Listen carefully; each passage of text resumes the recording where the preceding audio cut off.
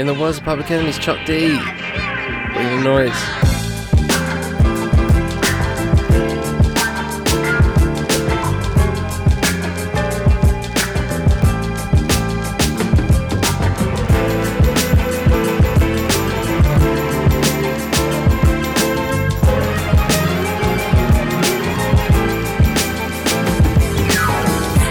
On the Fifth Element Podcast Network, I am Charlie Taylor, and this is What's Good. Welcome back, ladies and gentlemen. Hope you all had a good week in the circumstances. I'm wondering when I should stop saying that, but I don't even know anymore. Fucking everything's tipping over and turning into absolute garbage. Jeez. Alright. Yeah, so hope you're all doing well. There's not much lockdown left for most people. Pubs are open. Everyone's getting a trim now. Here's what it is. Don't know how to feel about it. Well, I do. I just, I'm trying not to, I'm trying not to get on people if they do so. Do you? It's your life. Just don't come near me. If you were at Soho a couple of days ago, that's all I'm saying. But regardless of that, let's just jump in and focus on the topic at hand, because this is not a traditional episode. What's good? This is an interview, so let me just fix myself up. Alright, so we have an interview, and this is with an artist that I discovered secondhand. Shout out to my boy Mansour. I'm gonna send this to him when it's done, and I'm gonna thank him on wax for this one, because he did some photography work for this artist, and I was bored at one moment, and he said this dude dropped an album, and I was like, you know what, I'm gonna give it a spin.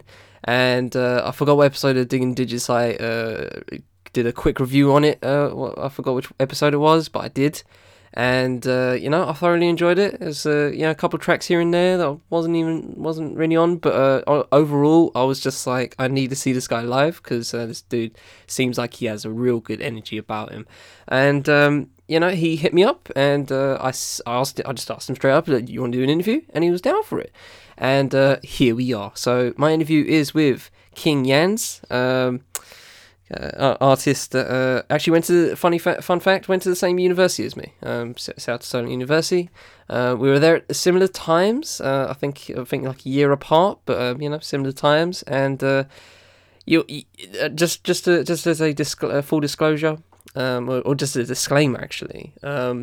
This guy's story is nuts. Just overall, the story is nuts. There's so much story, and once we get into it, he just rolls. He just keeps going, and the only time I jump in is to just stop and take stock. It's just it's a real fascinating interview. You guys are gonna love this one. I'm sure of it. And without further ado, let's just jump right in. Formalities before we begin: email, Twitter, IG, Facebook, Discord links. Everything is in the full show notes. Give that shit a clickety click, and support everyone involved in this episode. But without further ado, let's jump right in. My interview with King Yans. Hope you guys enjoy.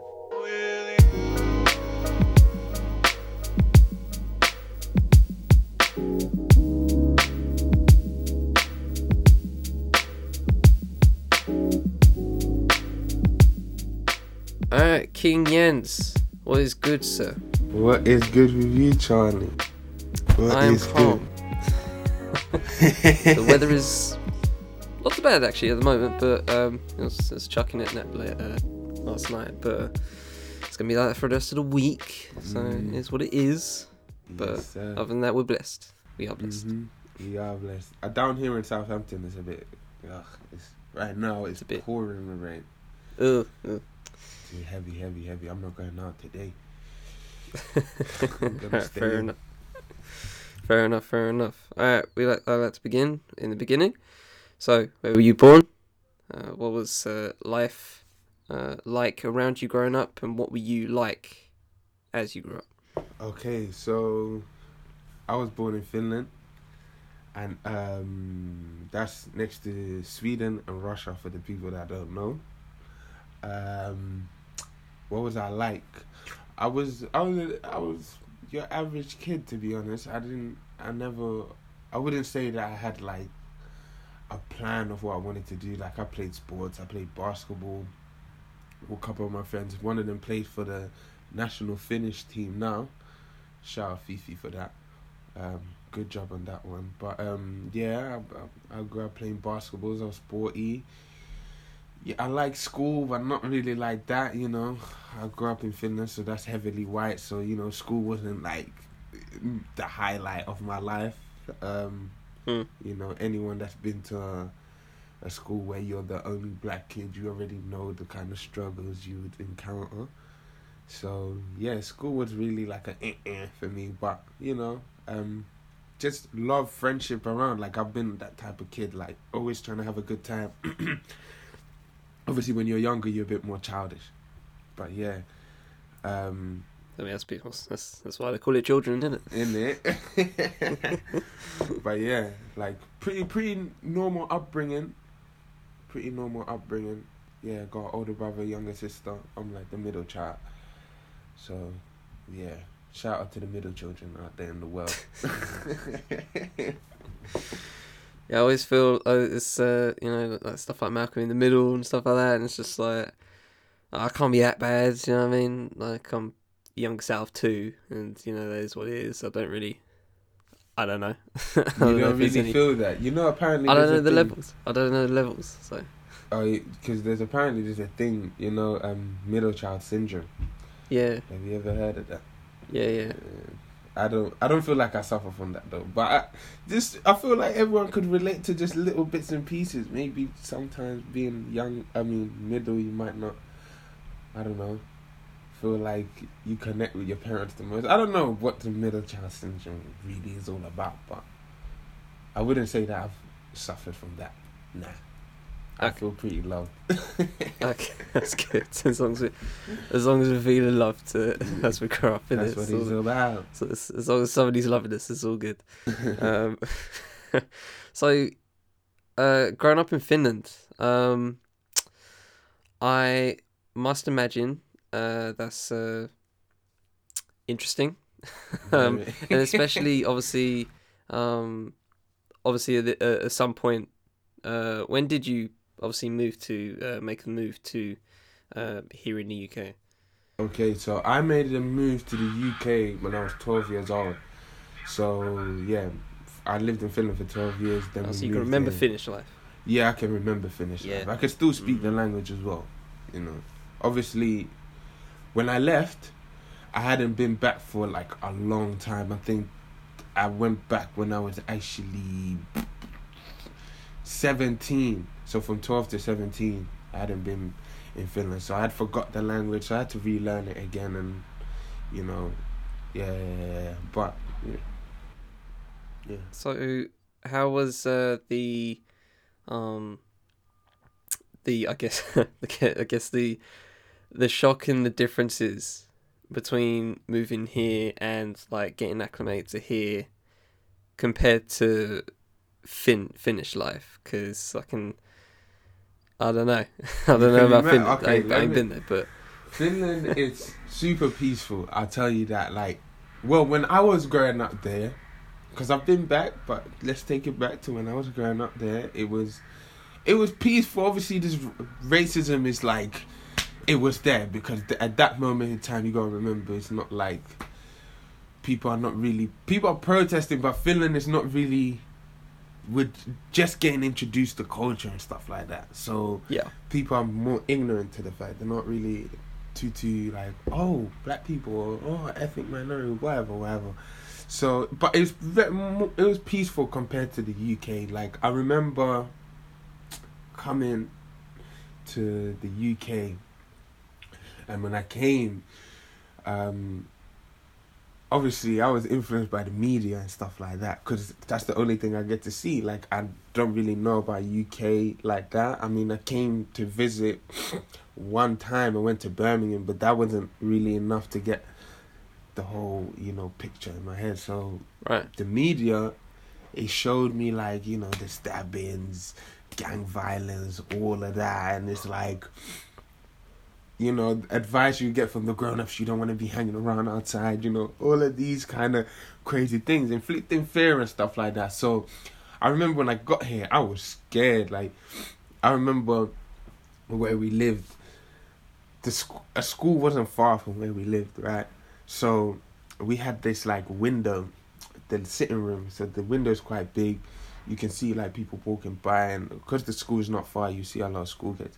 And I remember I used to always like peep out the windows to see like what's going on. Like I'm thinking in my head like, I know there's probably gang down there, there's gang down there, there's gang down there. So it was very scary the first time, but then eventually it took me until year 9 to really get used to it. I got here year 7, so year 9 it took me like to really kind of understand the foundation, the basics and stuff like that of what not to do, what to do, you know, who to watch out. You could, you know, these kind of analysis I would do.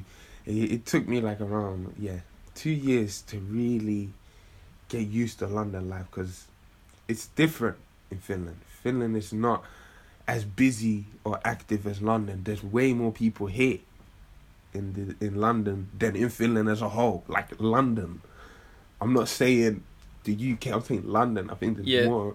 I think there's more, because Finland got like 8 million people, according to Google. 8 million people, and there's more. I think there's more in London or something like that. I'm not too sure, but yeah.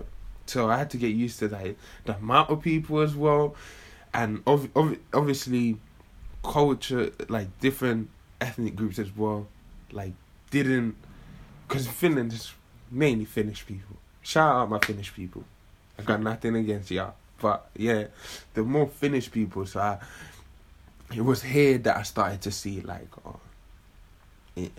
Indians, Tamils, Sri Lankans, you know, Jamaicans, the list goes on. Here, the UK has a melting pot. They got everyone here. Yeah, man.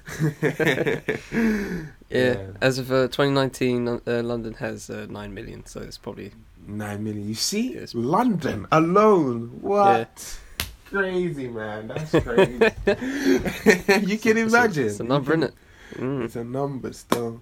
Numbers, man. It's interesting you're talking about that in terms of like how you were.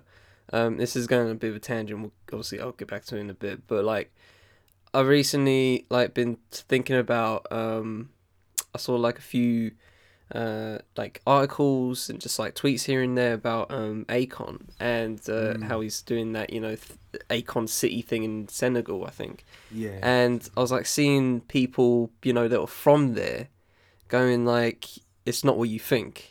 Like, and obviously how we see Africa as a whole continent is, you know, severely damaged by like just how, you know, the news is about it, how, you know, the only thing we see is just like, you know, adverts for water aid and stuff like that, and it's just how you know, you're just programmed to think like that's how it always is, you know. And you know how you were talking about with London, like how you saw that in the news and how you were just influenced by it.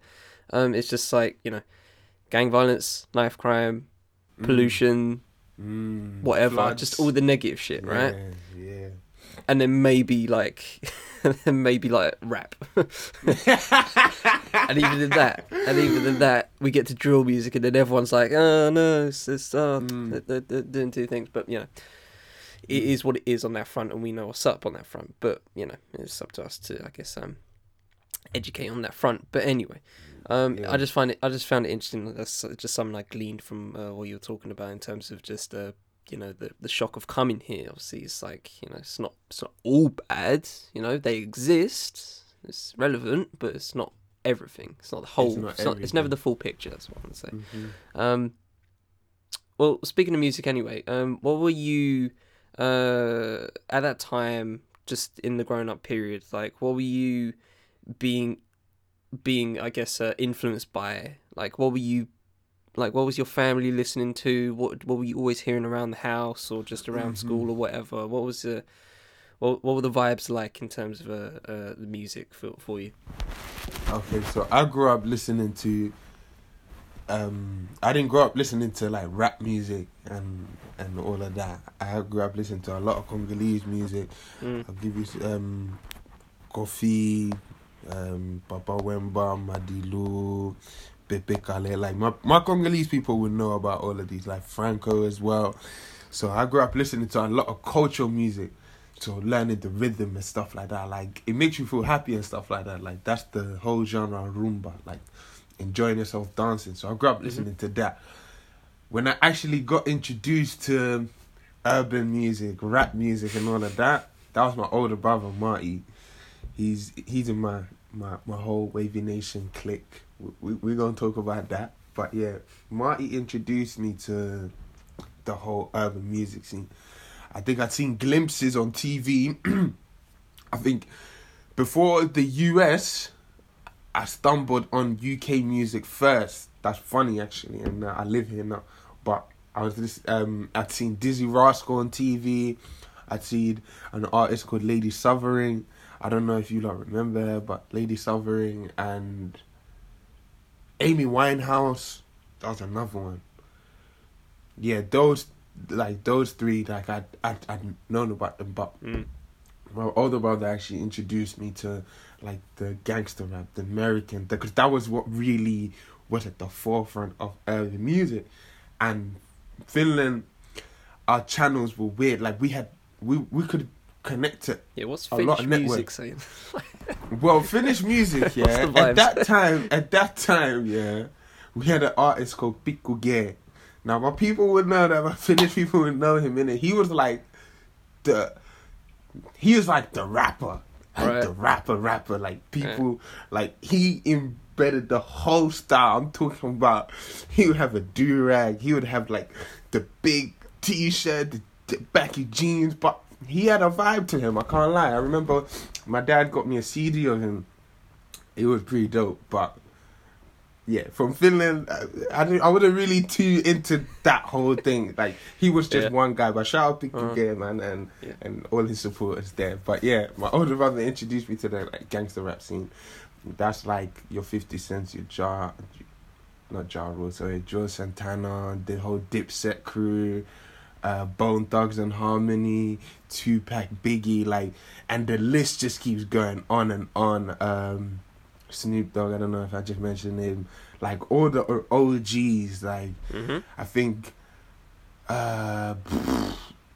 my mom or dad had an NWA CD. I'm not too sure, but we was never allowed to listen to music like that though on the radio. But on TV, or I think YouTube was just starting up, or was it LimeWire or one of them things where you could download songs. So like that era, I was introduced to all of the urban music, but I grew up on that, and that's what I've really kind of taken my influence from. Like I'm very much influenced by that American, that early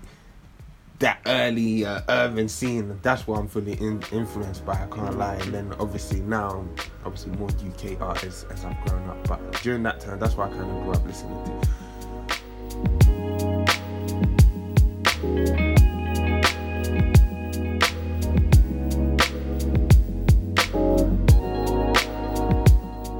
That's what's up. Yeah, no, it's the LimeWire days. I wasn't really like personally in that kind of realm. I think for me it was like just a little bit afterwards, like you were talking about with YouTube, I guess. But at the same time, it was at that point for me, I guess it was like people sending tracks via Bluetooth. Oh gosh, mate. Simpler times, mate. Simpler times. I mean, simpler times in one way, but I can literally just like send the whole album right now, just like to a bro, and it's just like peep this whole album right now. It's glorious in one sense, but yeah, in that sense, it was simpler times. It was just like taking 2 to 5 minutes to send one damn song via Bluetooth or a track. Oh yeah. But anyway, Nostalgia Fest over. So, well, obviously, the point of this interview is to talk about your music at some point, but just holding back on that for a moment and just forming the foundations, I guess. When did you personally start to begin to discover music for yourself, but also to actually, try either songwriting or just like, doing music for your own personal, just like, I don't know, interest, cool. I guess. I feel you. So, okay, this started from Finland. I wouldn't say I started writing from Finland. Okay. But I started, like, creating sounds from Finland. Like, early, like, I think my dad has this in the cassettes and stuff like that.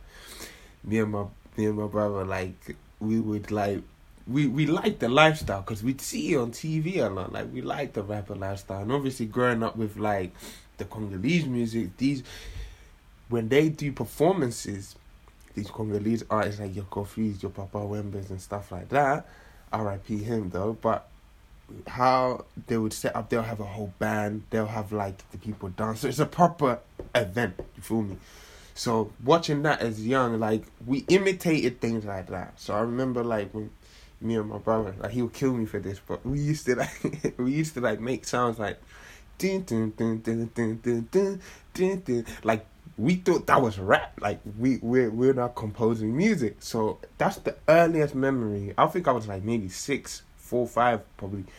Earliest memory of actually putting sounds together and thinking, okay, cool, this is interesting. Fast forward, obviously I remember seeing this back in the days. They used to have this show on MTV. I think they show how much certain things are worth, and I remember seeing P. Diddy. Oh, what, Cribs? They were talking, I don't think it was Cribs. It was something else. It's like they talk about how the assets you got, the boats, the houses. They just sum it up. I just can't remember. I don't think it was Cribs. It could be Cribs, but I doubt it though. Right. But similar. Yeah. So I think his boat was worth something, 1 point something million. And I remember that day I watched it and I was like, I ran to my room. I was like, if I close my eyes hard enough, I'm going to wake up and I'm going to be rich. I swear down. Because I just want that. I remember wanting that. And just the lifestyle. And I knew what P. Diddy done. Like he was a musician and, he helped other artists and whatnot. So it wasn't until I moved to the UK that I would say I started writing a little bit. And how the writing started is mad. Like, when you're from Finland, you have to go do a military service. So my older brother had to go. And because I was the youngest, anyone that's younger will know, if you had a bunk bed, I had to be at the top, struggle. But I was sleeping at the top bunk, and he'll be at the bottom. And every night, he'll be like, and he's just rapping every night without fail. Like, I'll have school the next day. He don't care. He's really just rapping, on the bottom bunk. So when it was time for him to go, obviously I can't like, I miss my big bro, innit? Like, he's gone now. So I'm in the room by myself, and I'm realizing I ain't gotta be at the top bunk no more.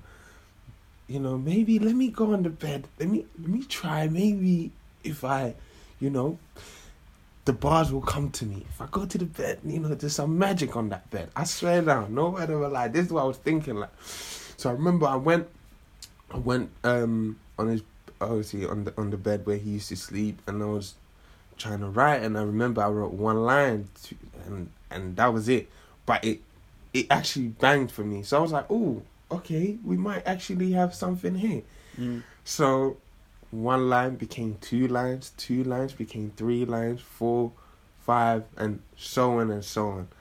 And from there I just kind of continued to the point where I had a hook or a solid verse. It never really made sense because I was on this rhyming thing. Like, that's how I used to write before. It was like cat, mat, hat, that, right, like that, innit? So every end of the sentence is a rhyme, so it just flows. So then I started, it needs to start having meaning. So I'll try my best, to add meaning. And I used to look up, by this time I already knew, like, British artists and stuff. Like now I'm listening to like Krypton Conan and who else was out at that time? I think Gets was out at that time. Chip was popping at that time early. So I kind of know these artists. Obviously still influenced by the American scene, you know, Lil Wayne's and the list goes on. But yeah, I like the way Krypton Conan always did their punchlines. That was their thing, like da-da-da-da-da, punchline. And it'll make you sit there and think, oh snap. Even to the point, like, sometimes now, like, I could be listening to some of their old songs and there's some punchlines that I've missed. So I like the way they wrote, and I was like, I want to be that kind of artist where I'm composing punchlines and they have people, like, you know, kind of blown away. Funny enough, during that time in school, me and a couple of my friends, Iman and Jordan, shout out them two, cool friends of mine, we used to pretend in high school, we used to like imitate Krypton Conan almost. We would be like, for example, I don't know, car, no engine, and then we'd just all be like, ah, like that. So, big fan of these people anyway. So, but they didn't know that this was something that I actually wanted to do. It's a joke to them at the time. But anyways, now, obviously, I'm influenced by these artists. I want to be similar to them in a way. So I think it took me a while, but I was always thinking, like, how do I want to be as an artist and stuff like that. I wanted to have a bit of Lil Wayne in me because he had the cheekiness, he had that kind of thing to him, and Krypton Conan had the punchlines. 50 Cent had the kind of the rap attitude, so I wanted to kind of merge everything into one and still be me in a sense. So I remember every day, every night, I was, like I say, writing, one line, two lines, to a point where I wrote a song. I remember I would get my sister, I'll get my sister to the room and I'll be like, okay, cool, you need to listen to this and tell me what you think, because there's no way I'm going to go out there and try and embarrass myself, because these times, lethal. School is lethal. You can't go with whack bars to school. You can't even... School is a jungle, man. Like, school is crazy. You can never go there and be like, oh yeah, by the way, I'm a rapper. And if you can't back it, there's no point. Just close your mouth. Because there was a few people in our school that used to rap, and they were really good. Yeah. Shout out Trey. Because I know Trey used to rap. That's one of my guys. Big up Trey. Free Trey. But yeah, like... He used to rap, and I liked the way he used to rap, and I was like, damn, like, I want to be able to, you know, do these kind of things. So it encouraged me to write more, and then, like I said, eventually I wrote a full song. Never recorded that. I just knew to myself that I kind of could write a new song. So after that, fast forward, because I'm going to have to fast forward in time, so... That was like high school. So I wrote from year 9 all the way till, I'll say, the first year of uni. That's that long. Period. That period is just writing. That's long. Very long. Because I wasn't... Because bearing in mind, I had to break the confidence barrier. Because I wasn't confident. I was shy. I wasn't... even putting the words together, I still had to practice the pen. Like that whole thing. And the biggest one is the confidence thing. Like, you know, people are shy. Like, people can be actually good, because I know people that are good, but then they're shy. So that barrier, breaking that, I think that was the hardest thing to break, because I had to really put myself out there. Like, I didn't even tell my friends at this point. I think I told Raymond. That's my guy. I shout out Raymond. I told Raymond in year 10 that, you know, I write. But I didn't even tell him that I write music. I was telling him I write like, almost like a diary, but I write it in rhymes. I didn't have the confidence to say I can actually do music, you see? Right. So, first year uni is when I broke the barrier. So, I was with a girl this one time. Southampton Uni as well. Solent I went to. First year, I remember, I'll never forget, I was on my bed to my ex and I was like, yo, because I remember coming back from a lecture and I was like, this uni thing is not for me. I said that because that lesson was just difficult. Like, I was like, Right. what have I got myself into? But I remember laying on the bed, I'm like to her, like, yo, I really want to do this music thing, you know, like, I'm just, uni's not for me. Like, I don't know, like, I really want to do this music thing. And she was like, well, Jans, if you want to do this music thing, you ain't got no music on SoundCloud, you ain't got nothing on your Instagram, like nothing to show that you actually want to be a musician. Yeah. So I remember sitting there, I was like, nah, I got to pattern up. That's what I need. I need to get a song. I need to actually go ahead and record. Because prior to that, I'd always ask my brother, like, yo, can I record? But I was never ready, you know? I just wanted to kind of see, but he never let me come to the studio. But at this point, it was like a whole different type of feeling, because now I'm like, no, I actually need this to progress. Like, I saw that vision. Mm-hmm. So from there, Fonzie, I called Fonzie. He's on one of the songs called Jig and Finesse. I called Fonzie and I was like, I'm trying to do this music thing and I need a studio to record. I really need a studio. And he was like, okay, cool. There's a studio that I go to, because he was the only guy that I knew from college that was actually rapping and he had songs. Right. And he was just, Fonzie was, for me, like, I can't lie, I was like, Fonzie, you're hard, like, fucking hell, you can put all these words together, and auto-tune was just coming in, like, acceptable in the UK, like, I'm not saying people didn't try it, probably they tried it before, but auto-tune has just come in now, and he was merging that and rap, and I was like, yo, you're hard. So that was the first person I thought to call. So after I called him, he was like, yeah, obviously he's in London, you're gonna have to come back down. So I remember that night, I was looking for a beat. I found a beat, 2 beats actually, but I released one. It's called Wavy Warm Up. It's still on my SoundCloud today. So I must have wrote for that the whole night. I was just writing, and it was pretty dope. Like, I can't lie, I had my punchlines in there and so on. So I was like, now confident. So I booked the coach. I went to Reggie's studio. This is in his old house in the shed. I don't know if he still records there, but at the time, it was him and Soul. They used to do their thing. This is in Alberton. So he took me there. I remember recording to a beat called Lock Off. You know, Section Boys, they had one. And to this other beat. The Lock Off one never came out because that was too bad. But the one that I did release, it was like sampled by an old artist. I think it was called Sacrifices. I can't remember the actual beat name now. Okay. But for anyone that really wants to check it out, Wavy Warm Up, it's the first one. You just gotta go on my SoundCloud. It's the first one. So yeah, I remember recording it, getting it done, and Reggie was like, he's gonna send it to me on my email. I remember hearing it getting mixed, and I was gassed, like over the moon. And I remember one day in my uni dorm, I get an email, and I'm like, I'm listening to the song, and I'm like, whoa, it's mixed. It wasn't mixed to what mixing is now. So, but at that time, what I heard was out of the moon. I was like, whoa, this is me. This is my life. I'm gonna now take, because the feeling that it's giving me is like, you know, the sky's the limit. Like, I've never felt limitless before like that. Like, throughout my life, I've always been like, you know, like I said, shy. Like, I'm limiting myself to the possibilities of life.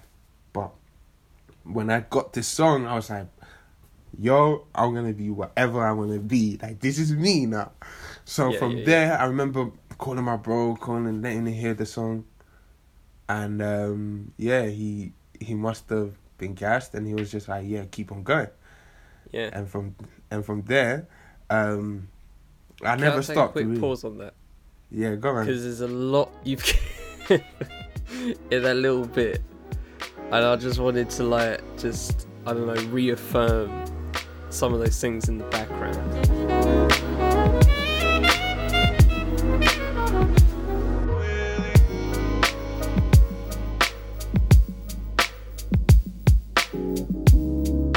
Because, like, the fact that you were talking about, you know, you didn't actually drop anything until, you know, first year, or even think about dropping anything until, like, first year university is fascinating, right?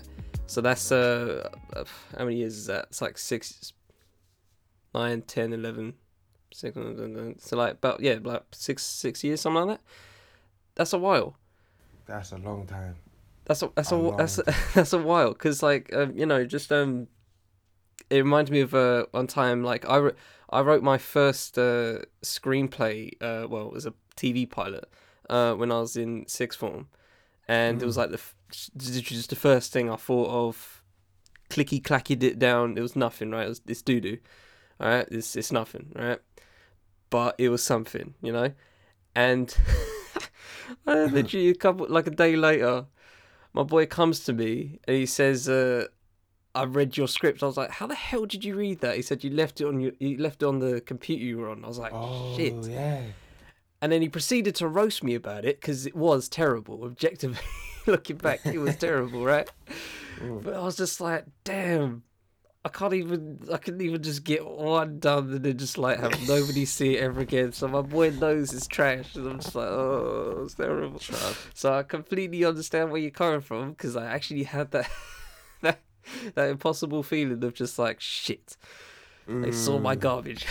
It's what it is. And it's like that with everybody, you know what I mean? Like, the first thing isn't always the best. Obviously, it's never perfect, but you know, but I completely understand where you're coming from in terms of that, you know, just the general shyness, and just, like, you know, how do I get to the level that, you know, these people that I'm admiring are even doing? Like, can I even get the equipment to even, like, actually potentially be on that level, kind of thing. Exactly.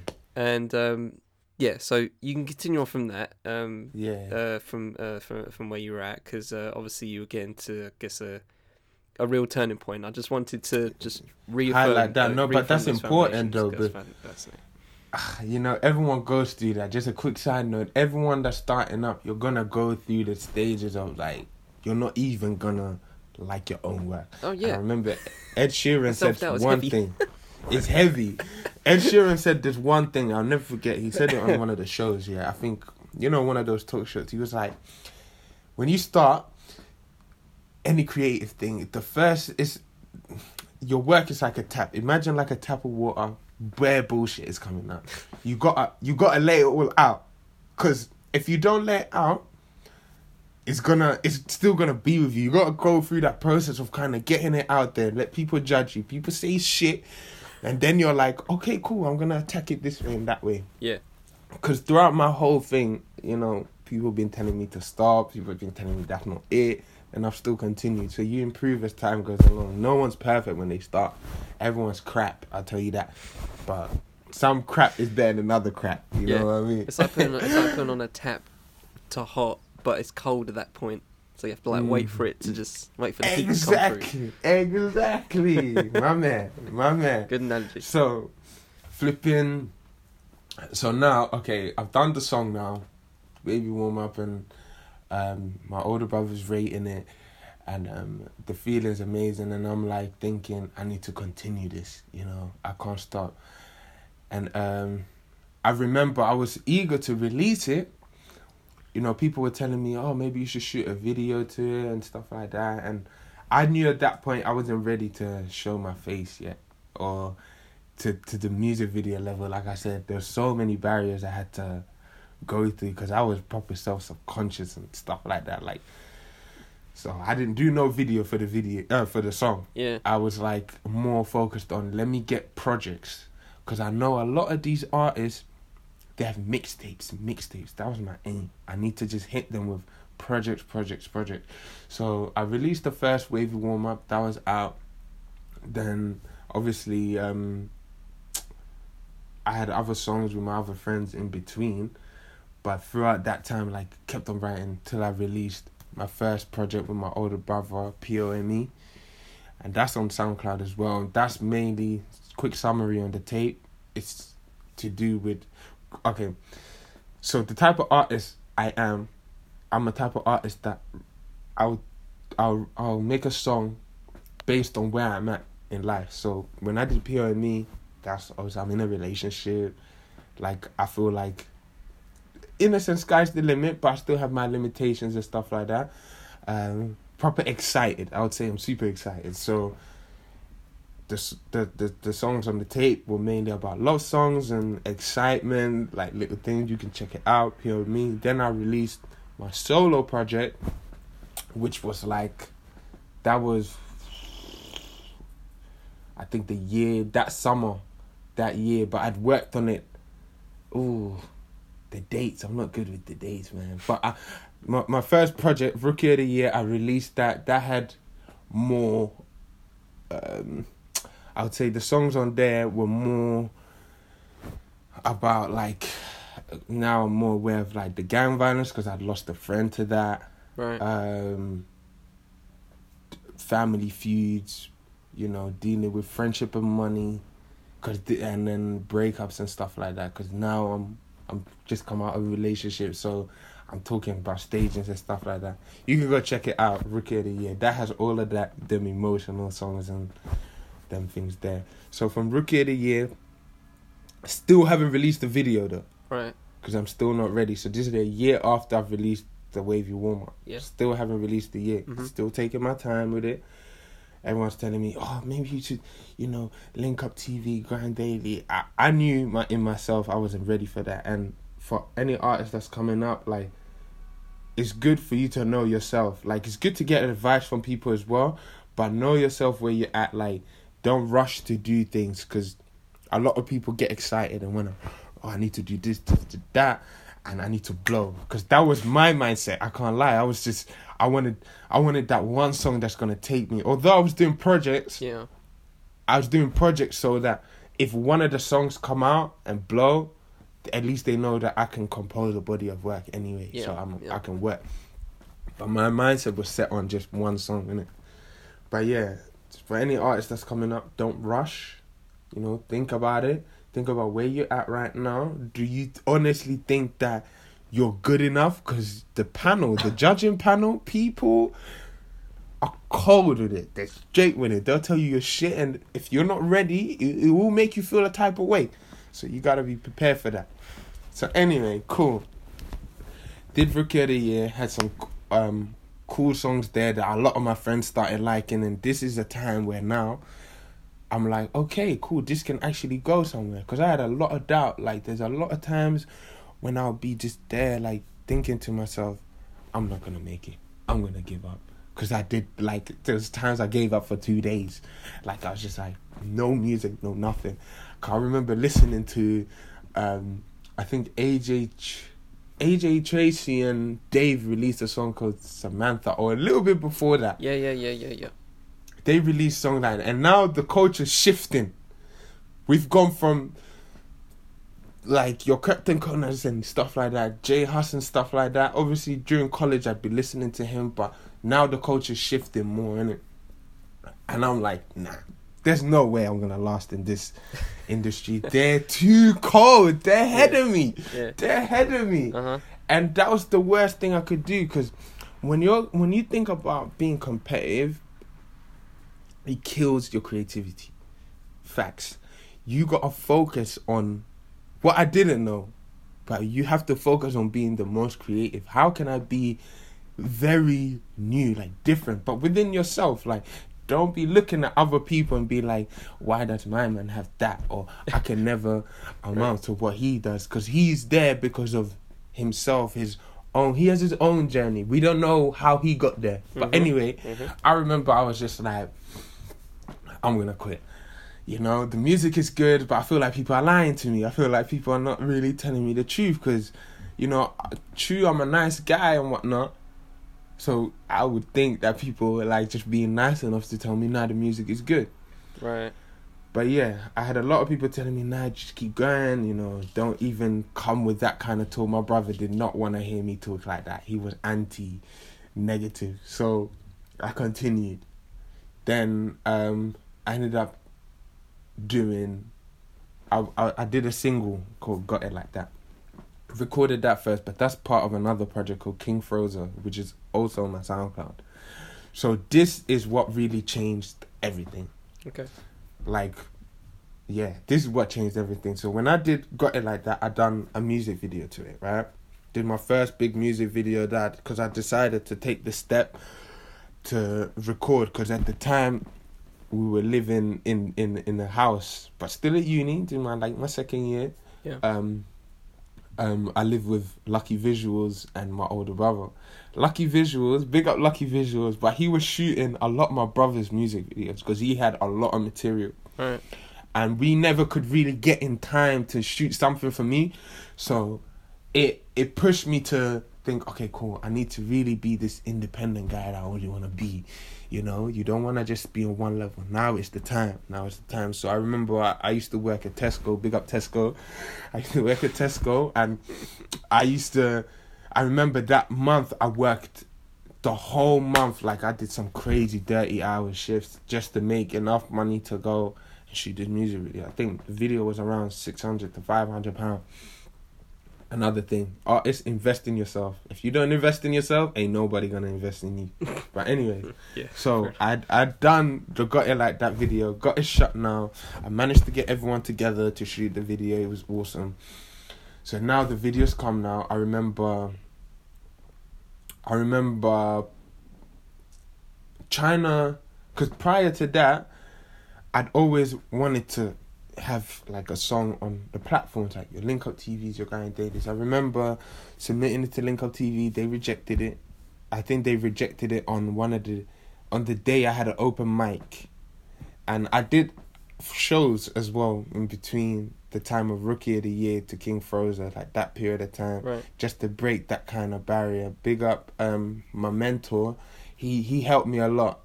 Kid Dreamer. He was a big part of my growth in my career. He introduced me to Steven, which later helped me do these open mics. But yeah, so during that period, I did a few open mics. I remember submitting Got It Like That to Link Up TV, and they rejected it on the day of my show. So I was like shattered. Like, this is the end of the world or whatever. But okay, Yeah. cool. All the guys are telling me, don't worry about it, just keep pushing. So I ended up submitting it to Grind Daily, and then they were like, yeah. So I was like, okay, cool. Grind Daily, first video. So I'm sitting like, I'm thinking, I'm about to make it, man. I'm about to make it. Yeah. You know, because all this work that I put in, Grind Daily, big platform and that, cool. So they've accepted it, they've scheduled the release or whatever, cool. I remember putting a little preview on my Snapchat, and like a lot of people started to message me and stuff like that. I was like, okay, cool. This is actually can be the one. So released it now, came out, I think it did like 9,000 the first week, or was the second week. And bearing in mind, I've come from doing songs that are like on SoundCloud, and I'm waiting a week to even get 100 plays. Yeah. So for me to get like 9,000, Yeah, it's like 900. I was like, yo, what is going on? Yo, I've made it. I've definitely made it. But like, again, like the enemy of progress is the one where you start comparing yourself. Because I'm looking at the Grind Daily thing, and I'm looking, there's other people with 23,000, 30,000, 50,000, 100,000. So I'm like, okay, cool. 10,000 is a lot, but yo, I got a long way to go if I want to be whatever. So I got a good reception from that. So now I'm working on my project, King Frozo. I'm doing songs like Wavy Warm Up 3. I'd advanced on because it's a series, I'd done more. So Wavy Warm Up 3 I did, and then I did a song called Neil Armstrong and Jig and Finesse. Those are the two songs that changed everything for me. So when I'd recorded the audios, I met this guy called Manny Doe. He's from Leeds. He's another artist. He came down to Southampton. I didn't really know him at this point like that, but I think we met in a club, Cafe Parfait. You know, you might know what I'm Cafe aware Parfait of Cafe Parfait. Yes. Okay, cool. Just Big up a note. Just a Southampton. note for everyone listening. We both went to the same uni around the same time, so Yeah, bro. it's you have to be If you ain't from Southampton, you probably won't get some of it. But yeah, trust it's it's a little club, you know, in the middle of town. You know, it's got the traditional 2 rooms, you know, and you know, all that stuff. If you've, you know, like every other UK club, let's be real, but it is what it is. Yeah. Continue.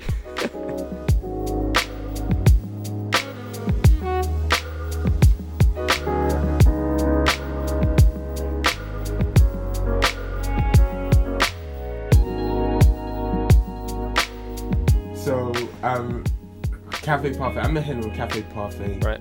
He introduced me to a DJ called Silver. That night, the same night we went Cafe Parfait, the same night we went to his house. So he introduced me to Silver. Now, big up DJ Silver, because he embraced me, innit? That whole crew, because him, Silver, and K-Dog and a few other of my friends lived together. So that house was like the DJ house. So cool. He introduced me to Silver. I remember he had the whole deck, the whole shebang, the whole DJ set, the whole speakers in his room. And I remember coming in, when I'd seen that, I was like, whoa, like this is someone that really invested in himself. Like he's gone out the way to get his own equipment. This is just my own mental note. Silver probably doesn't even know this. But I've gone to his room now. We were chilling, we got to know him or whatever. Cool. I wasn't one of them guys to be like, oh yeah, by the way, I do music. I wasn't that. So I was just chill. Yeah, slip in the mixtape, yeah? Okay. Nah. It wasn't that. Post a link. Trust me, I wasn't on that. So, because I was still kind of shy, and like, for a DJ, for me to be in the, in the DJ's house like that, I didn't really want to be putting myself out like that. You know, maybe that was the wrong way to go by, but I don't regret it though. So it's modest. Yeah, cool. I get it. I was just chilling, and he'd left the room now, and I was just in the room, and obviously, you know, I'm drunk or whatever, intoxicated, and I'm like, cool, I want to hear one of my songs. So I slapped one of my songs on the TV just to watch, just to see the views as well. I think it's creeped up to 10,000 or 11,000 or something like that. And I remember playing it, and then Silver literally comes into the room, and he's like, "Raw, is that you?" He looks at me, looking at the video, looks at me, he's like, "Bro, nah, you're hard. So you grind daily as well?" I'm like, "Yeah." He's like, "Yeah, nah, bro, you're hard. Listen, but you do music seriously?" I'm like, "Yeah, I got a whole tape coming out." That's when I started, you know, singing in the tape, innit? He's like, "Oh, I got a whole tape coming out." I'm like, "I'm gonna definitely keep you in the loop with what I'm doing." He's like, "Yeah, bro, keep me in the loop. Send me this song. I might play it in the clubs and stuff like that." I was like, "Okay, cool." More than I've bargained for, innit? For sure. The day's gone amazing. Cool. I've finished this project now. I do Neil Armstrong, Jug and Finesse. This, like I said, the 2 songs that changed my whole situation. So I remember the day I went to his house. I'd got, this is like days after I'd gone to his house, and I presented these songs. I played Neil Armstrong. He was like, "Bro, I love this song." Like, he loved it. But then when I played Jug and Finesse, it's like the first time I've checked drill, because usually I do rap and, like, I'll say groovy type of music, like for girls and stuff like that. I'm still trying to find myself, but this is the first time I've done drill. Okay. So now when I done drill, he must have been like, "Bro, this is, you found the recipe." I remember K-Dog came downstairs as well, because they all lived together. He was like, "You found the recipe. You found it. This is the one. So from there, they were like, "You just need to do a music video for this one. You just need a music." I remember they were just advising me. I was like, "Alright, cool. I'm going to get that down." So obviously Fonzie is on the song, and my older brother Marty's on the song as well. So I called Fonzie the same day. I was like, "Bro, we need to do this music video ASAP. So put as much money as you can together, and I'm going to put my side, and we're going to make this happen." And we did. I think we did it. Yeah, we went and shot in... where was it? Greenwich, I think. Okay. I'm not too sure. Yeah. But we went and shot that. We got J Money to direct the video, shoot the video. once the video was done, this is the first time drones were getting introduced as well. I know people had used it, but this is the first time in my video I got a drone. that shit though, yeah. Yo, the drones though. If you're an artist, you'd be like the videographer. 4K? Have to get one. Drone? You got the drone though? So he brought out the drone and we had the whole shebang. Music video done. We had a whole theme to it. Music video done. I remember once the music video was done, I waited a couple weeks. And when I got the video, I remember I called my brother into the room. We lived together at this point, so I called him. I was like, yo, come to the room. I didn't say nothing. I just watched the TV. I swear, he watched it and he was like, he went quiet for a moment. He was like, bro, this is the hardest music video I've seen. At that time, obviously. He was like, bro, nah, this is hard. Let's watch it again. I think we watched it like 5 times. I ended up, the day later, I ended up showing it to Silva. He was like, bro, I'm going to make sure I push this for you, and so on and so on. I ended up building a good relationship with Silva during the time of the Got It Like That to Jig and Finesse, because it was a period of time. So, done the music video, released that on Grind Daily. I was in London, I'll never forget. My cousin came from Finland, we was in central London. I released it, and when I'd gone on Grind Daily to see if it's up, it was on like 5,000 in like 5-10, I don't know how many hours, but it was on 5,000 in it. It was on a high number in such in short amount of time. Right, yeah. And like I said, still in that mentality, like, this is what's going to make me, this is what's going to make me, this is what's going to make me. I'm like, I'm seeing the progress. Then I remember I got back to uni after this time, because this was like, you have your little breaks during the week. Right, yeah. Or like half term or whatever. Yeah. So I released it during half term, came back now. Same cafe parfait. I've gone now. I've gone to the club. And I go upstairs. I remember I went with Freddie. I'll never forget this day. Went with Freddie, cafe parfait. We went up to the upstairs room. So upstairs is like the urban, downstairs is like your general club music, whatever. Boom. I'm upstairs now, vibes and chilling. And next thing I hear, Jig and Finesse, Jig and Finesse, Jig and Finesse, Jig. I'm like, what the heck? Yo, no way is this getting played in the club right now. Yeah. I think I was either with Freddie or Freddie was downstairs, but I know I experienced it and I don't remember no one being next to me. I was just in my own bubble at that point. Right. So I'm like, damn, in the club. I'm like, thank you, Silva. I remember he's like, nah, don't worry about it. Cool. I'll go downstairs. On my life, they play Jig and Finesse again. And I remember Freddie and all of that, they started to drag me. They're like, rah, da, da, da, da. And I'm like, yo, I'm definitely going to make it, man. Like, this is more, what's that word I'm looking for? Verification. Verification, validation. That same thing, innit? Validation. Yeah. Yeah. So I'm thinking, nah, I'm validating myself in me. Like, I'm going to make it. The confidence is coming. Like, I'm really embracing this person that I'm becoming now. So cool. Come out the club now. I'm gassed. Everyone's like, bro, that's your song. Like, yeah. Da, da, da, da. Then I remember event manager came out as well. His name was Manny. I'll never forget him. Big up Manny. Manny came out. He was like, yo, I'm doing events. I'm starting to do more events. This is one of my first, and with that Jig and Finesse song, yours, I'm paraphrasing because I don't really remember how the conversation went, but more or less it went like, was that one of your songs? I was like, yeah. He's like, I'm trying to do events down here. Would you be keen on performing? I was like, bro, of course. That's what I live for, man. Get me in whenever. But I wasn't, obviously, as you come up, you're doing the thing. A lot of people promise stuff for you, and they'll say they'll do stuff for you, right, and then they'll show up. So I was thinking, he's just saying that.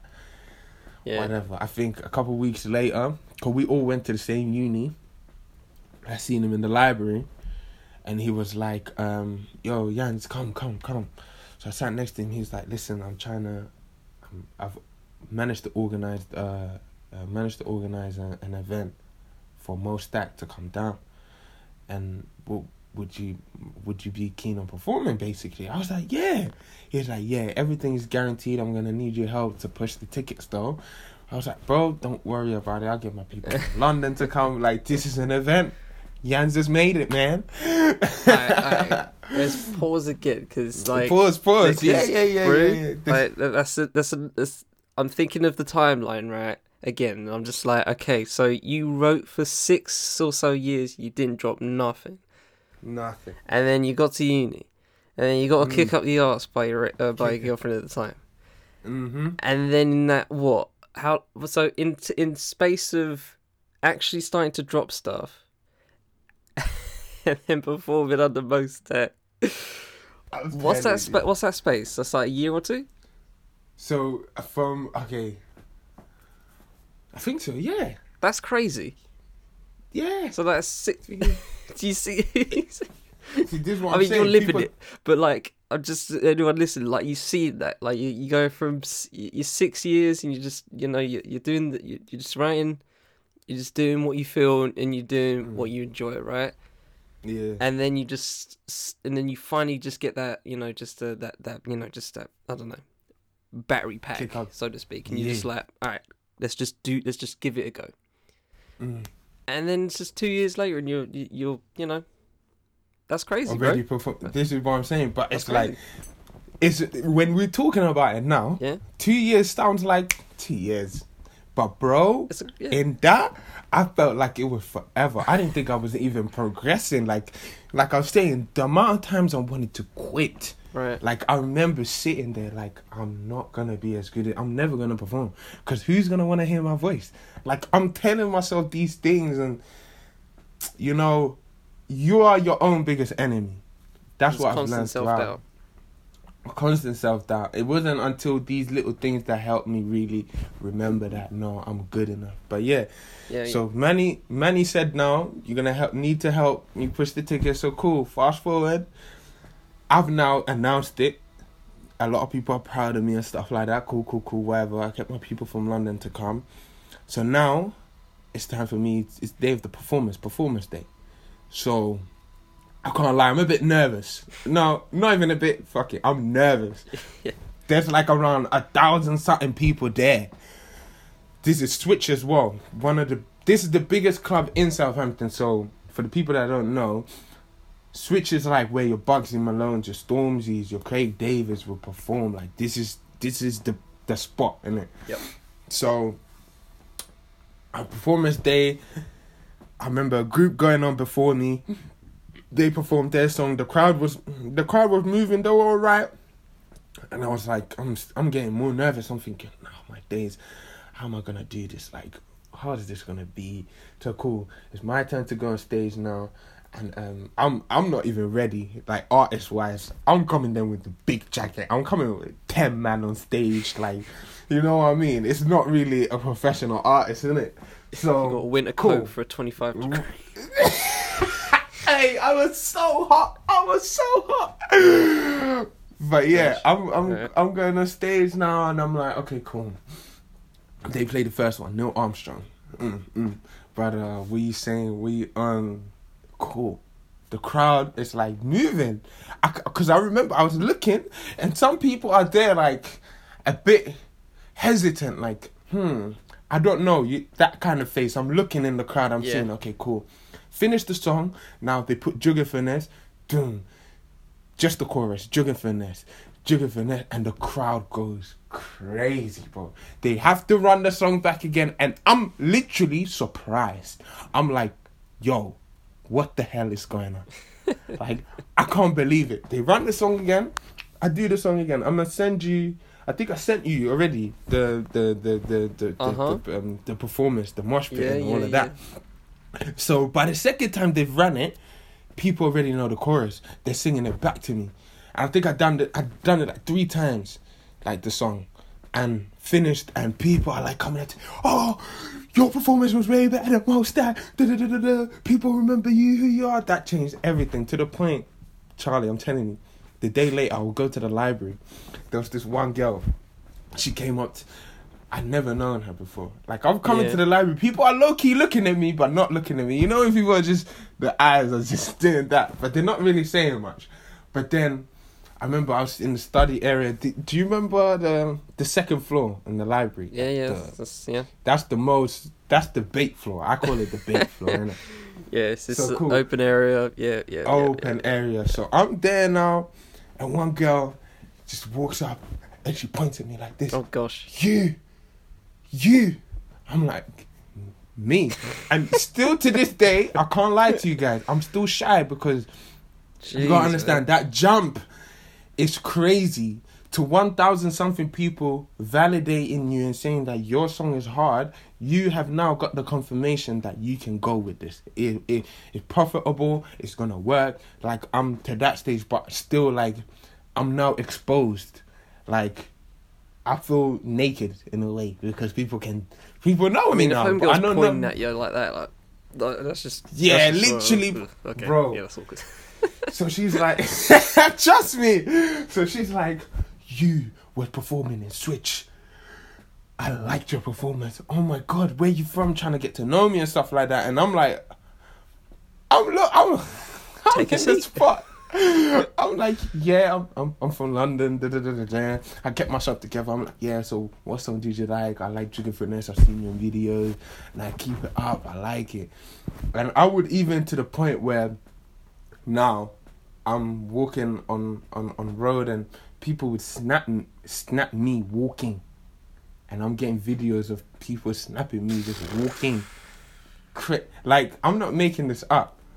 I wouldn't say it was every day like that, but when I would get the snap of me walking and someone filming me, yo, crazy, That's bro. invasive, low key, but okay.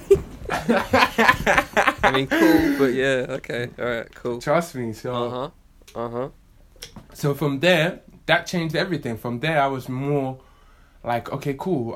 I'm gonna make it now, and that caused the chain reaction. Because at the end of that show, I remember KR Events is another events company from Bournemouth that, like, they do shows around, but mainly in Bournemouth and stuff like that. So Right. they were like, would you be interested in performing for Captain Conan and Fredo?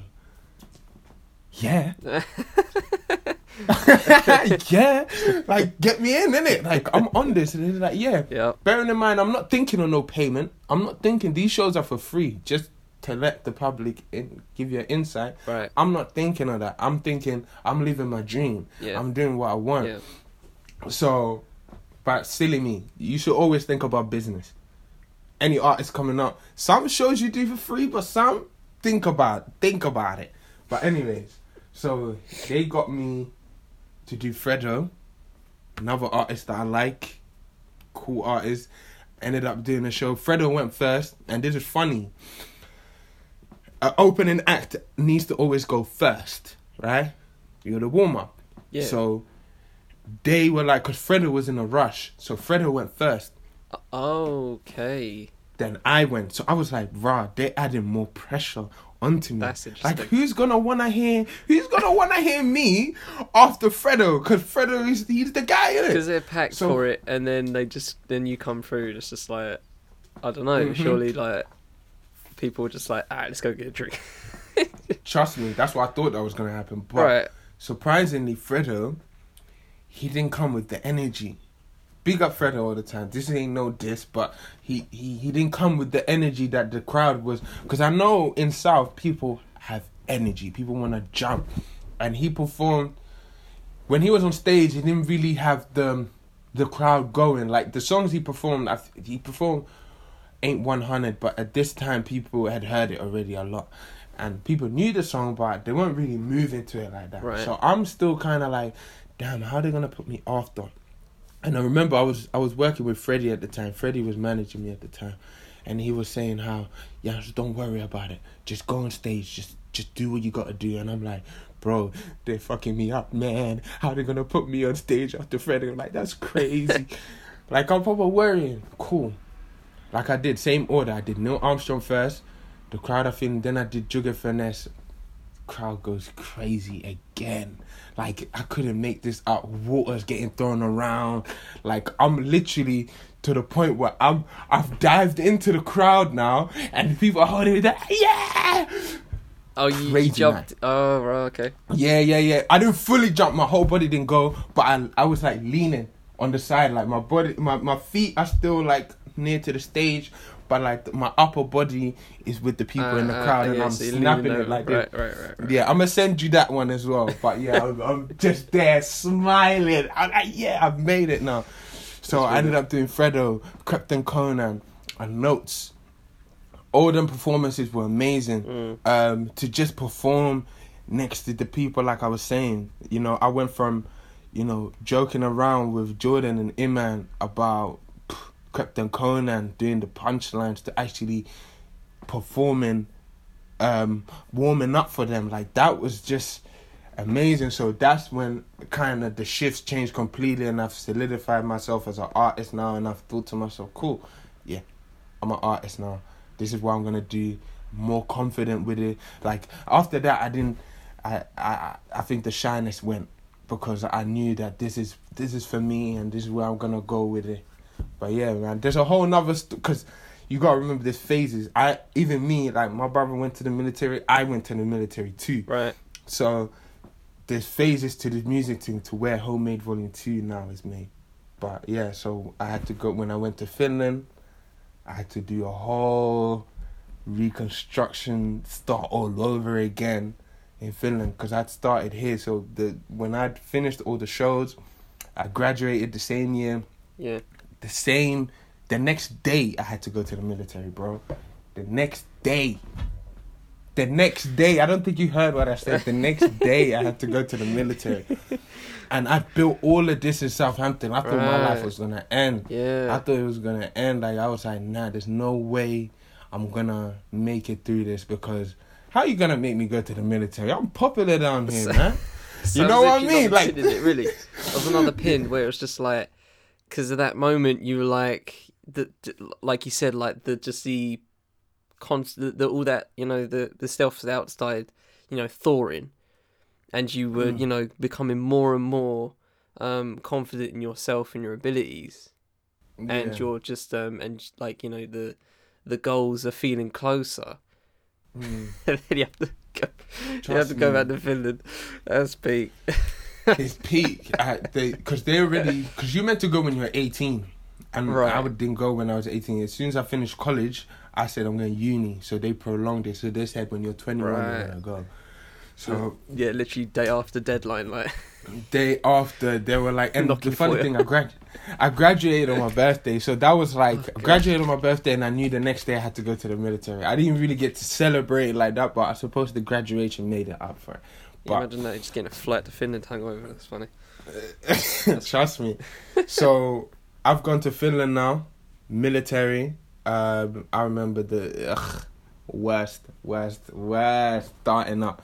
Big up Sunderland and Carl and all of the rest of the unit that made my stay very well. They embraced me and stuff. There's more names. There's so many more names. I'm gonna name you lot later. But anyway, so I've started now. Gone to Finland. Bearing in mind, I've worked on my new project, Homemade, the first one. Right. So I've come back from the saga, the King Throws. I've done all of the Jug and Finesse now. I'm working on my new project, and obviously now I have the pressure of kind of doing better than I did, you know, before. So I've got this pressure on me, and I'm feeling like, okay, cool. It needs to be better. I need to have another Jug and Finesse. Quick side note, artists don't think like that, innit? Always try to be better than before, but don't think I have to have another that song or another this song, because it's not that. That was a moment.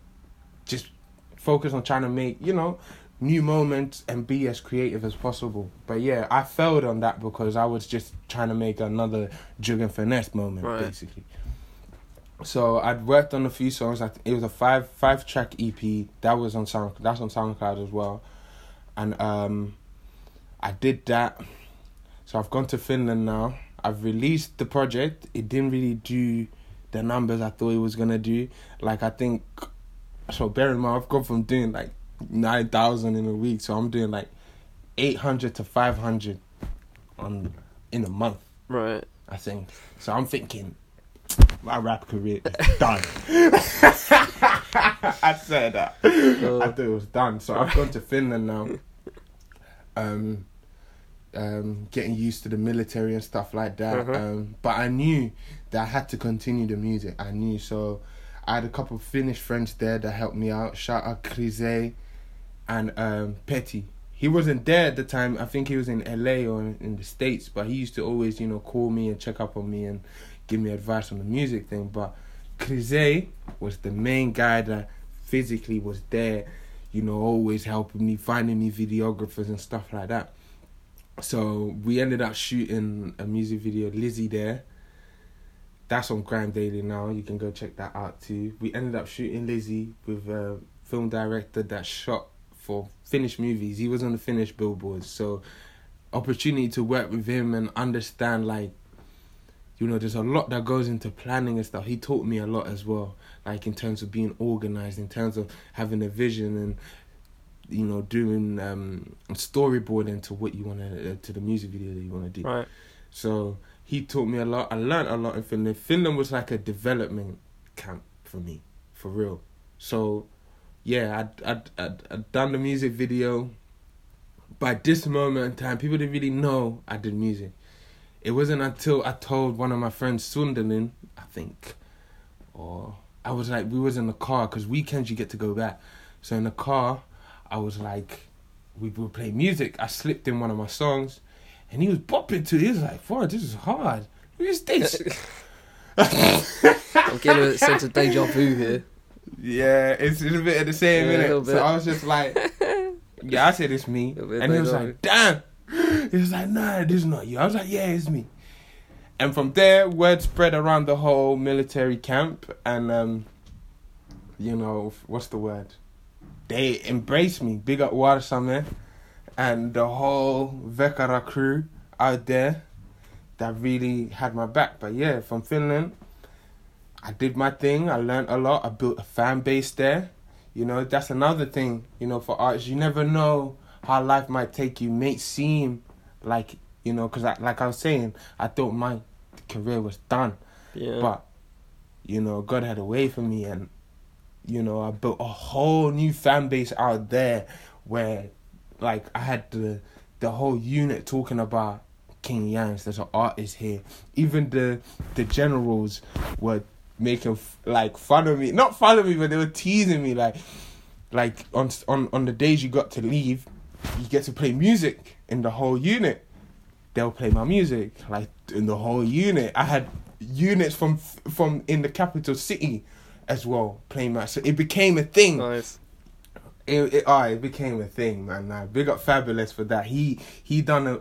Let me know. I can't even incriminate him on this one still, but he pushed the song to a good extent where everyone got to hear it. So both units got to hear it. But yeah, when I came back to the UK after my 6 months, I was more equipped and stuff like that. And that's when the Homemade Volume 2 started, coming in.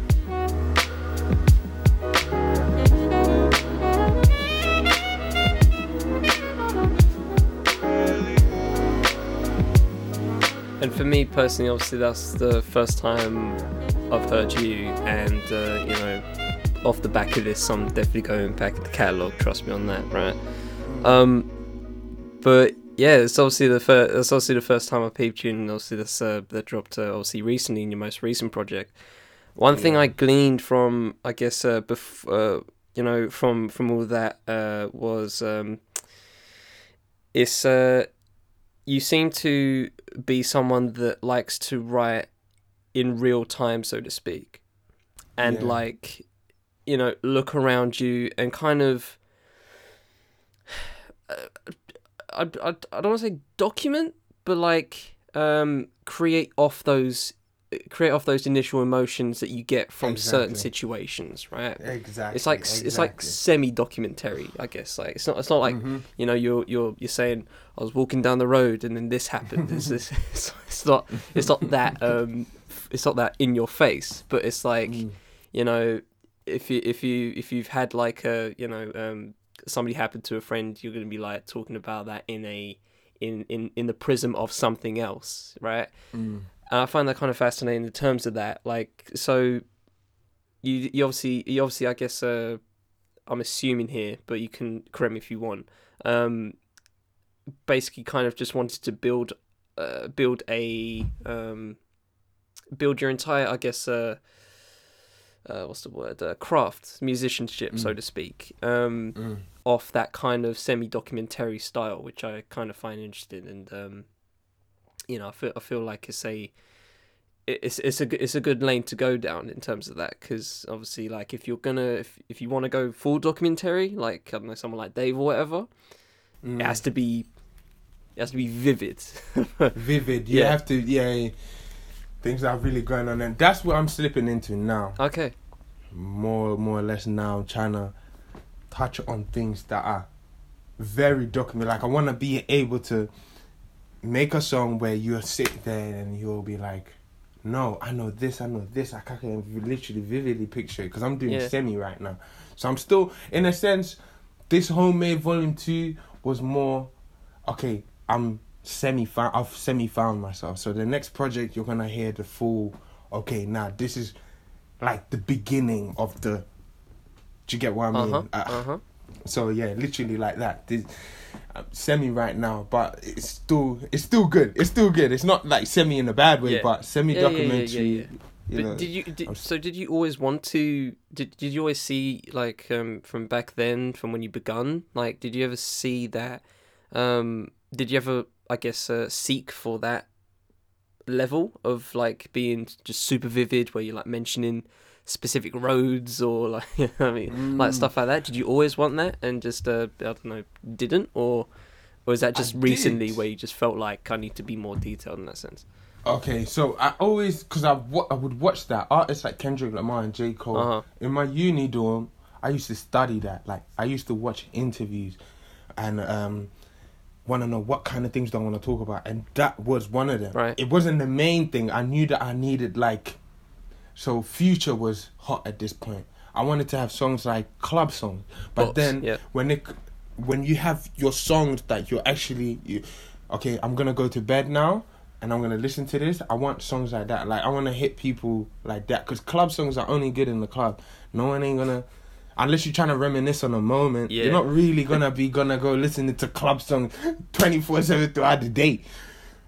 So I'd always thought, like, let me get to that point, but it was only now, like, during the Homemade period, Volume 2, that I thought, nah, I need to.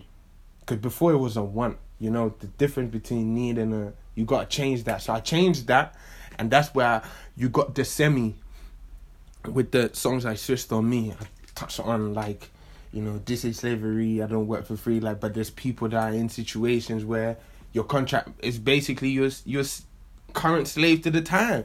So it's semi. It's not really touching it too much, but it's semi. But, like, if you listen to songs like Hustle, where I'm talking about, I touched, like, I grew up with less, life is a test, parents really did their best.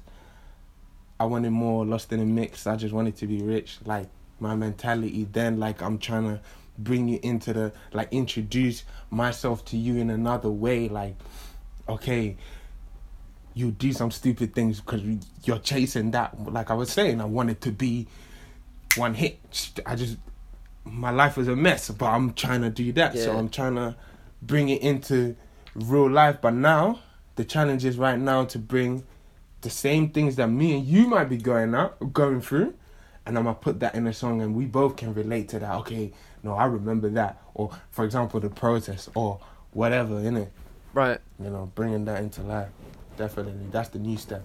Bringing a real documentation, documentation and that. Journalist Jens coming soon. Journalist Jens coming. You're gonna definitely hear something like that on my new project. Fair enough. I mean, I will ask that in a more concrete sense.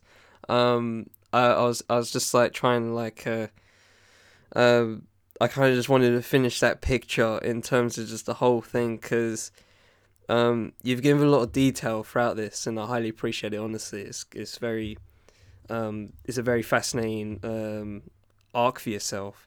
The one Thank you, thing I brother. kind of because obviously I've gleaned that you've been dropping some gems here and there, like for I want to come through, and while that's cool, something I want to like highlight in terms of this, because you've mentioned a lot of names, and I Mm, feel like that's always a variable for some people, where mm, like some people have nobody, right? And mm, it sometimes it is what it is. mhm, Sometimes it's a case of somebody not, sticking their neck out enough.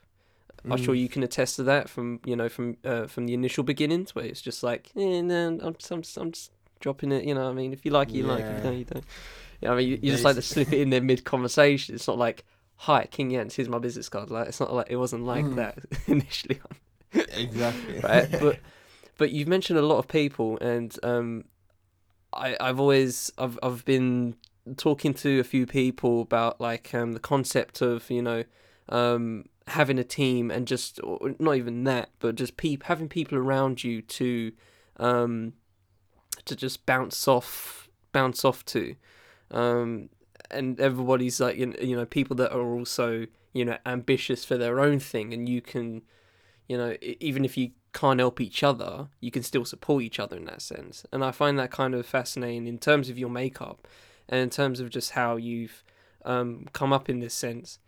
It's kind of a blessing on that front, and yeah, it's just something I gleaned off. But yeah, it's kind of cool at the fact that you managed to find people that they may not be able to, I don't know, like help your career, so to speak, but they're Mm, people that you can, I guess, trust, or just yeah. or just Nah, yeah, it's cool. very blessed, man. I can't lie. Like, I've always, from young, from when I was living in Finland, I'd always known I'm blessed. Like, the little things, like, being in a family like where you got your mom and dad. Like, not a lot of people have that. Like, especially coming to the UK, a lot of my friends, they ain't got the other half of the parent on the other side. So I knew from young that I was blessed, and I'd always looked at life from a positive angle. Like, try to be as positive as I can. Right. And you are who you attract. So I'll put it like that. So because I'm positive, like, I meet a lot of positive people. I'm not saying every day man meets like, oh yeah, hello, I'm the most positive guy in the world. Nah, not like that. But Yeah. I'll definitely meet a lot of people that either in the way to encourage me or give me constructive criticism. And that's another thing. Love comes in so many different ways. Like, a lot of people were telling me stop, for their own fears or whatever. Some people would be like, oh, I didn't like the way you did this, or I didn't like the way you used the auto-tune there. The auto-tune's too heavy, or da-da-da-da. Like, things like that. And that's why I appreciate these people, because for you to even take your time, time is like, I say it's the most expensive currency. Preach. People don't think Preach. time is a Preach. currency, but Yep. for you to really take your time, like, you don't have to. I don't owe nobody nothing. You don't have to even have this conversation with me right now. But the fact that you're doing it, I'm already appreciating you taking the time to do this, and even gone further to listen to my music. I put my time in it, but for someone, and because I've put my time in it as well, and I've seen how much work is done, and for someone to actually now, I'm going to sit and listen to this, Uh-huh. appreciate you. Big up to you.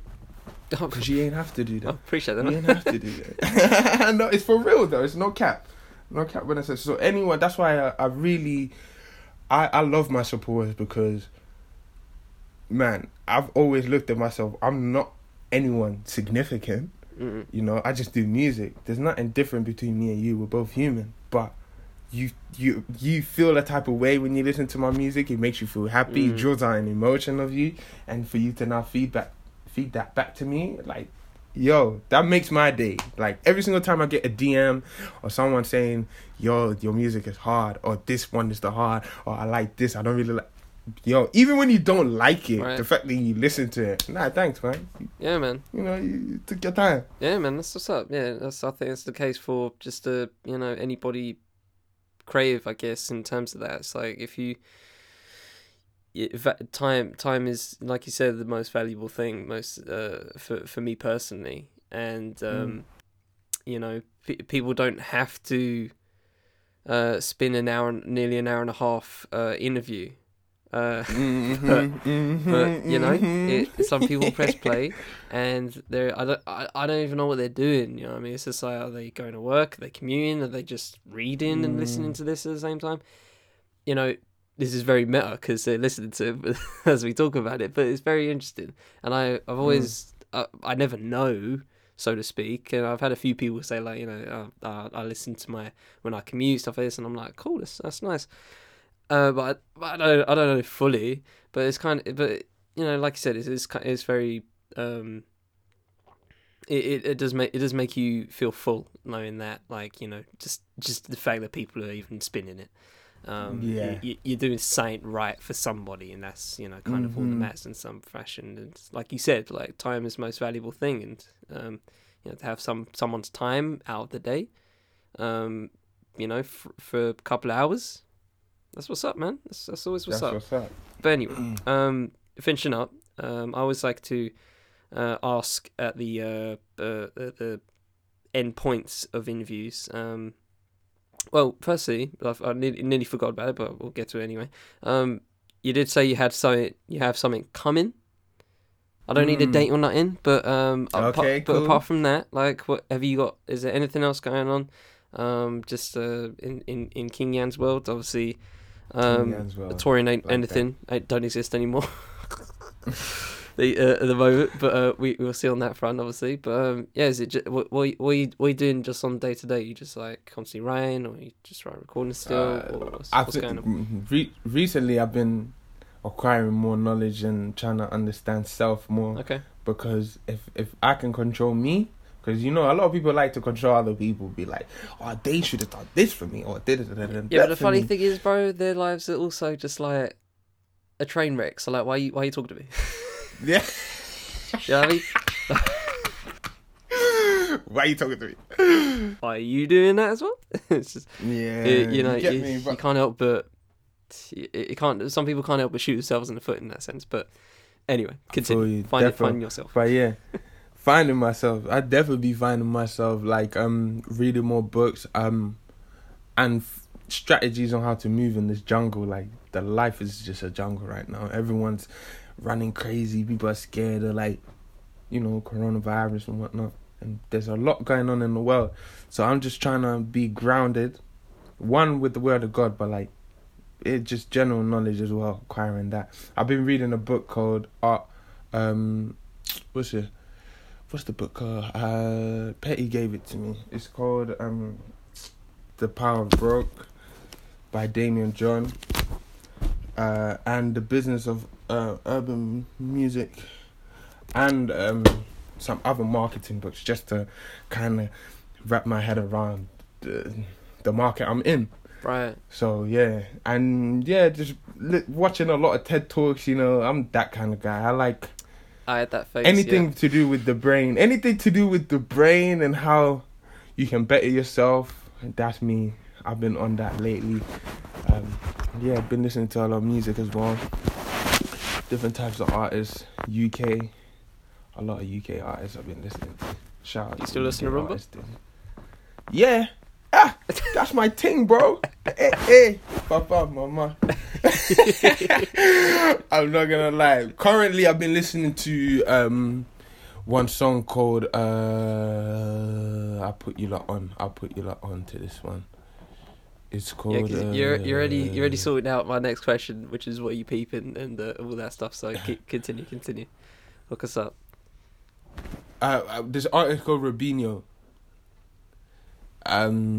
If my pronunciation is wrong, I don't wanna be embarrassing my Congolese brothers and sisters, but this is Nano something, innit?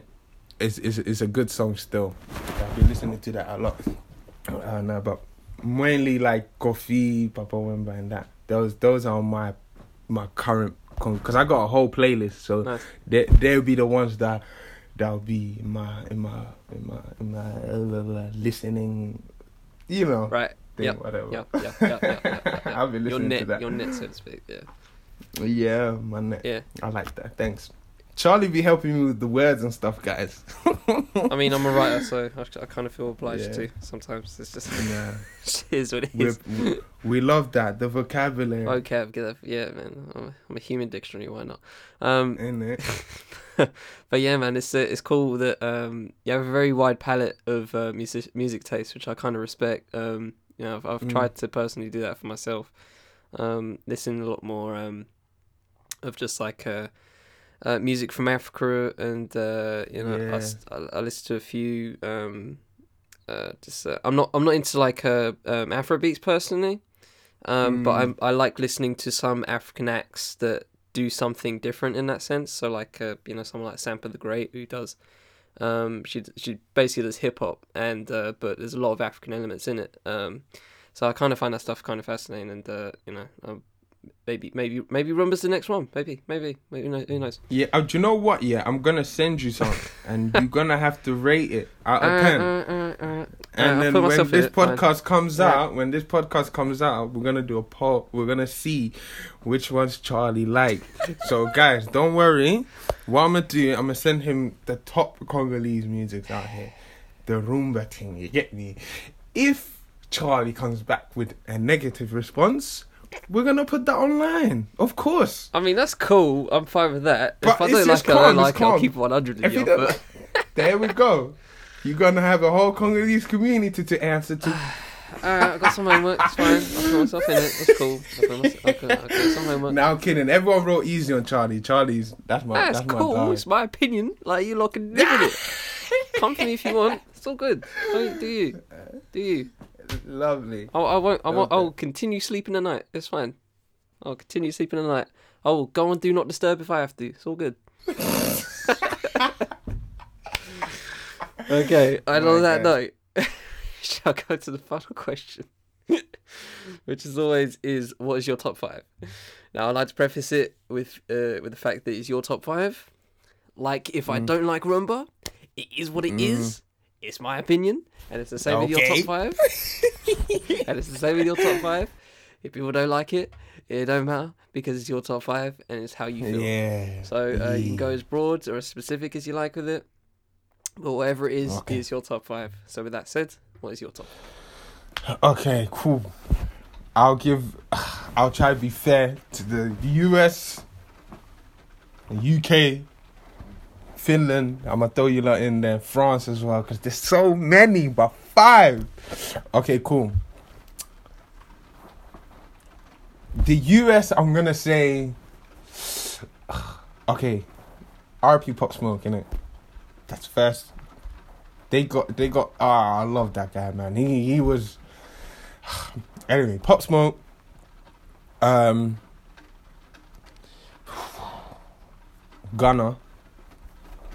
That's my US. I know I've missed a lot of artists, but I need to touch the other. I haven't even touched Africa yet like that. But I'm gonna say Rema for the Afrobeat scene. Have you heard Rema? No. Okay, cool. I'm saying that's another one I'm gonna send you. Rema. Fuck, I didn't even say Travis Scott in that, but cool. You lot of it, because I said Travis Scott, you don't know I like Travis Scott, but yeah, he's not on my top 5. UK. Who am I listening to from the UK?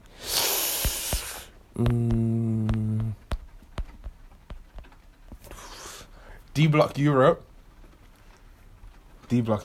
definitely. They got a good thing going on for them. I like them. Big up their work rate. And I'm not gonna lie, man. This one, he impresses me. You know, the growth is there. You know, he tries his hardest. Sometimes misunderstood. But I'm gonna go ahead and say King Yans. Number 5. That's right. That was good. I was you like that one? I was completely out of that. You know what? Nah, King Yans, obviously. Okay. I gotta big up myself because I've come a long way. That was good. And I'm proud of myself, man. But obviously there's other artists I didn't mention. Just side note, J Hus, obviously one of my favorites. Crefton Conans. You got your, even in America, you got Young Thug. the list goes on. I love the whole YSL thing, Chief Keef, that whole drill scene, Lil Durk. Oh, the list goes on, man. Finland, big up Krize Turisti. I love my Finnish people there. You know, you'll keep doing your thing. And France, Romeo Williams, obviously, he's on Militant Bop. And Niska, and I love the whole. I love music, man. You know me. Yeah, man. You like I said, you got a wide palette, and you know, putting yourself on the top 5. I respect that. I didn't even. Have to. If you don't rate yourself, who's gonna rate you, huh?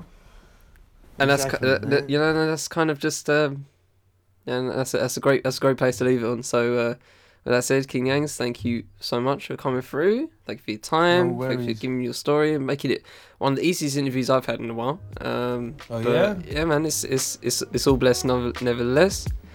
And yeah, man, I appreciate your time. Thank you, John. Till next time.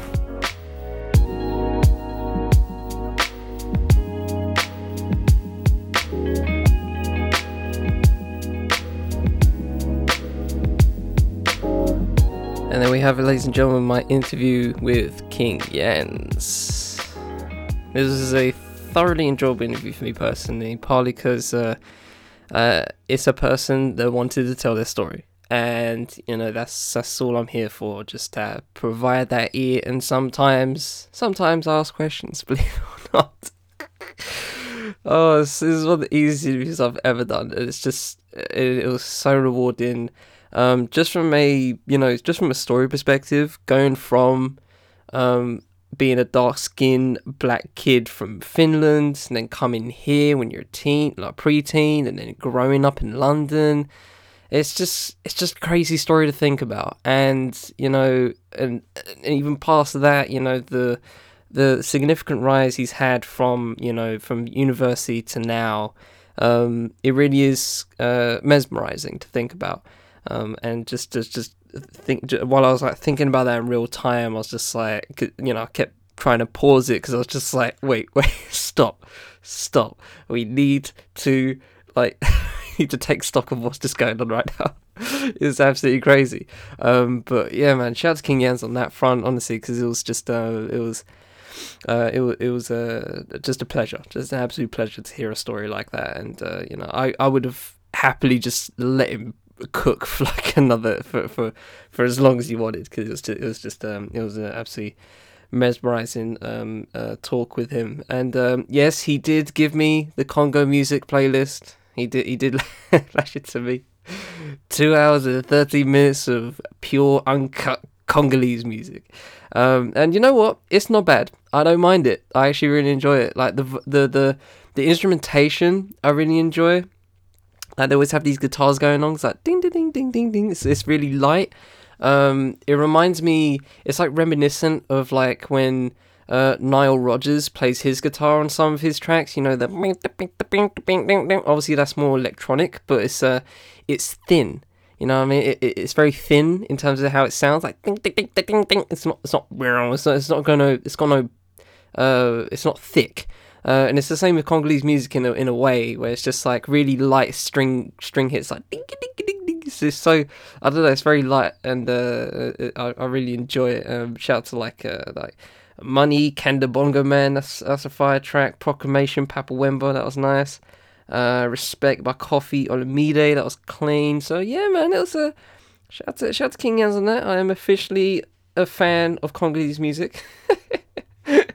I probably won't put it on my regular rotation anytime soon, but you know, whenever someone plays, if someone asks me, you want some Congolese music in the whip, I'll be like, yeah, let's spin some Congolese music in the whip. Let's jam out. So shout out to King Jens on that front. And with that said, ladies and gentlemen, from the 5th FM Podcast Network, I've been Chai Terry, and this has been What's Good. Music has been backed up by Brock Berrigan and With You by Tesk. You can find both of those links to those tunes in the links in the full show notes. Go click that link, as I always say. And what else is there? Yeah, not much. Continuing on with our regular scheduled programming, obviously this is an interview. We're dropping this on the Wednesday, and we got a brand new episode of What's Good, just a traditional episode on the next day, on Thursday. So you got 2 What's Good episodes this week. Eat that. eat it all. Eat it all. And if you've got to this far of this episode, you've clearly eaten this one. So stay tuned for tomorrow. Brand new episode of What's Good, continuing on from that. And with that said, hope you all have a good week. Hope you all listen to the next episode of What's Good coming tomorrow. I shall always try and do the same on the good week front.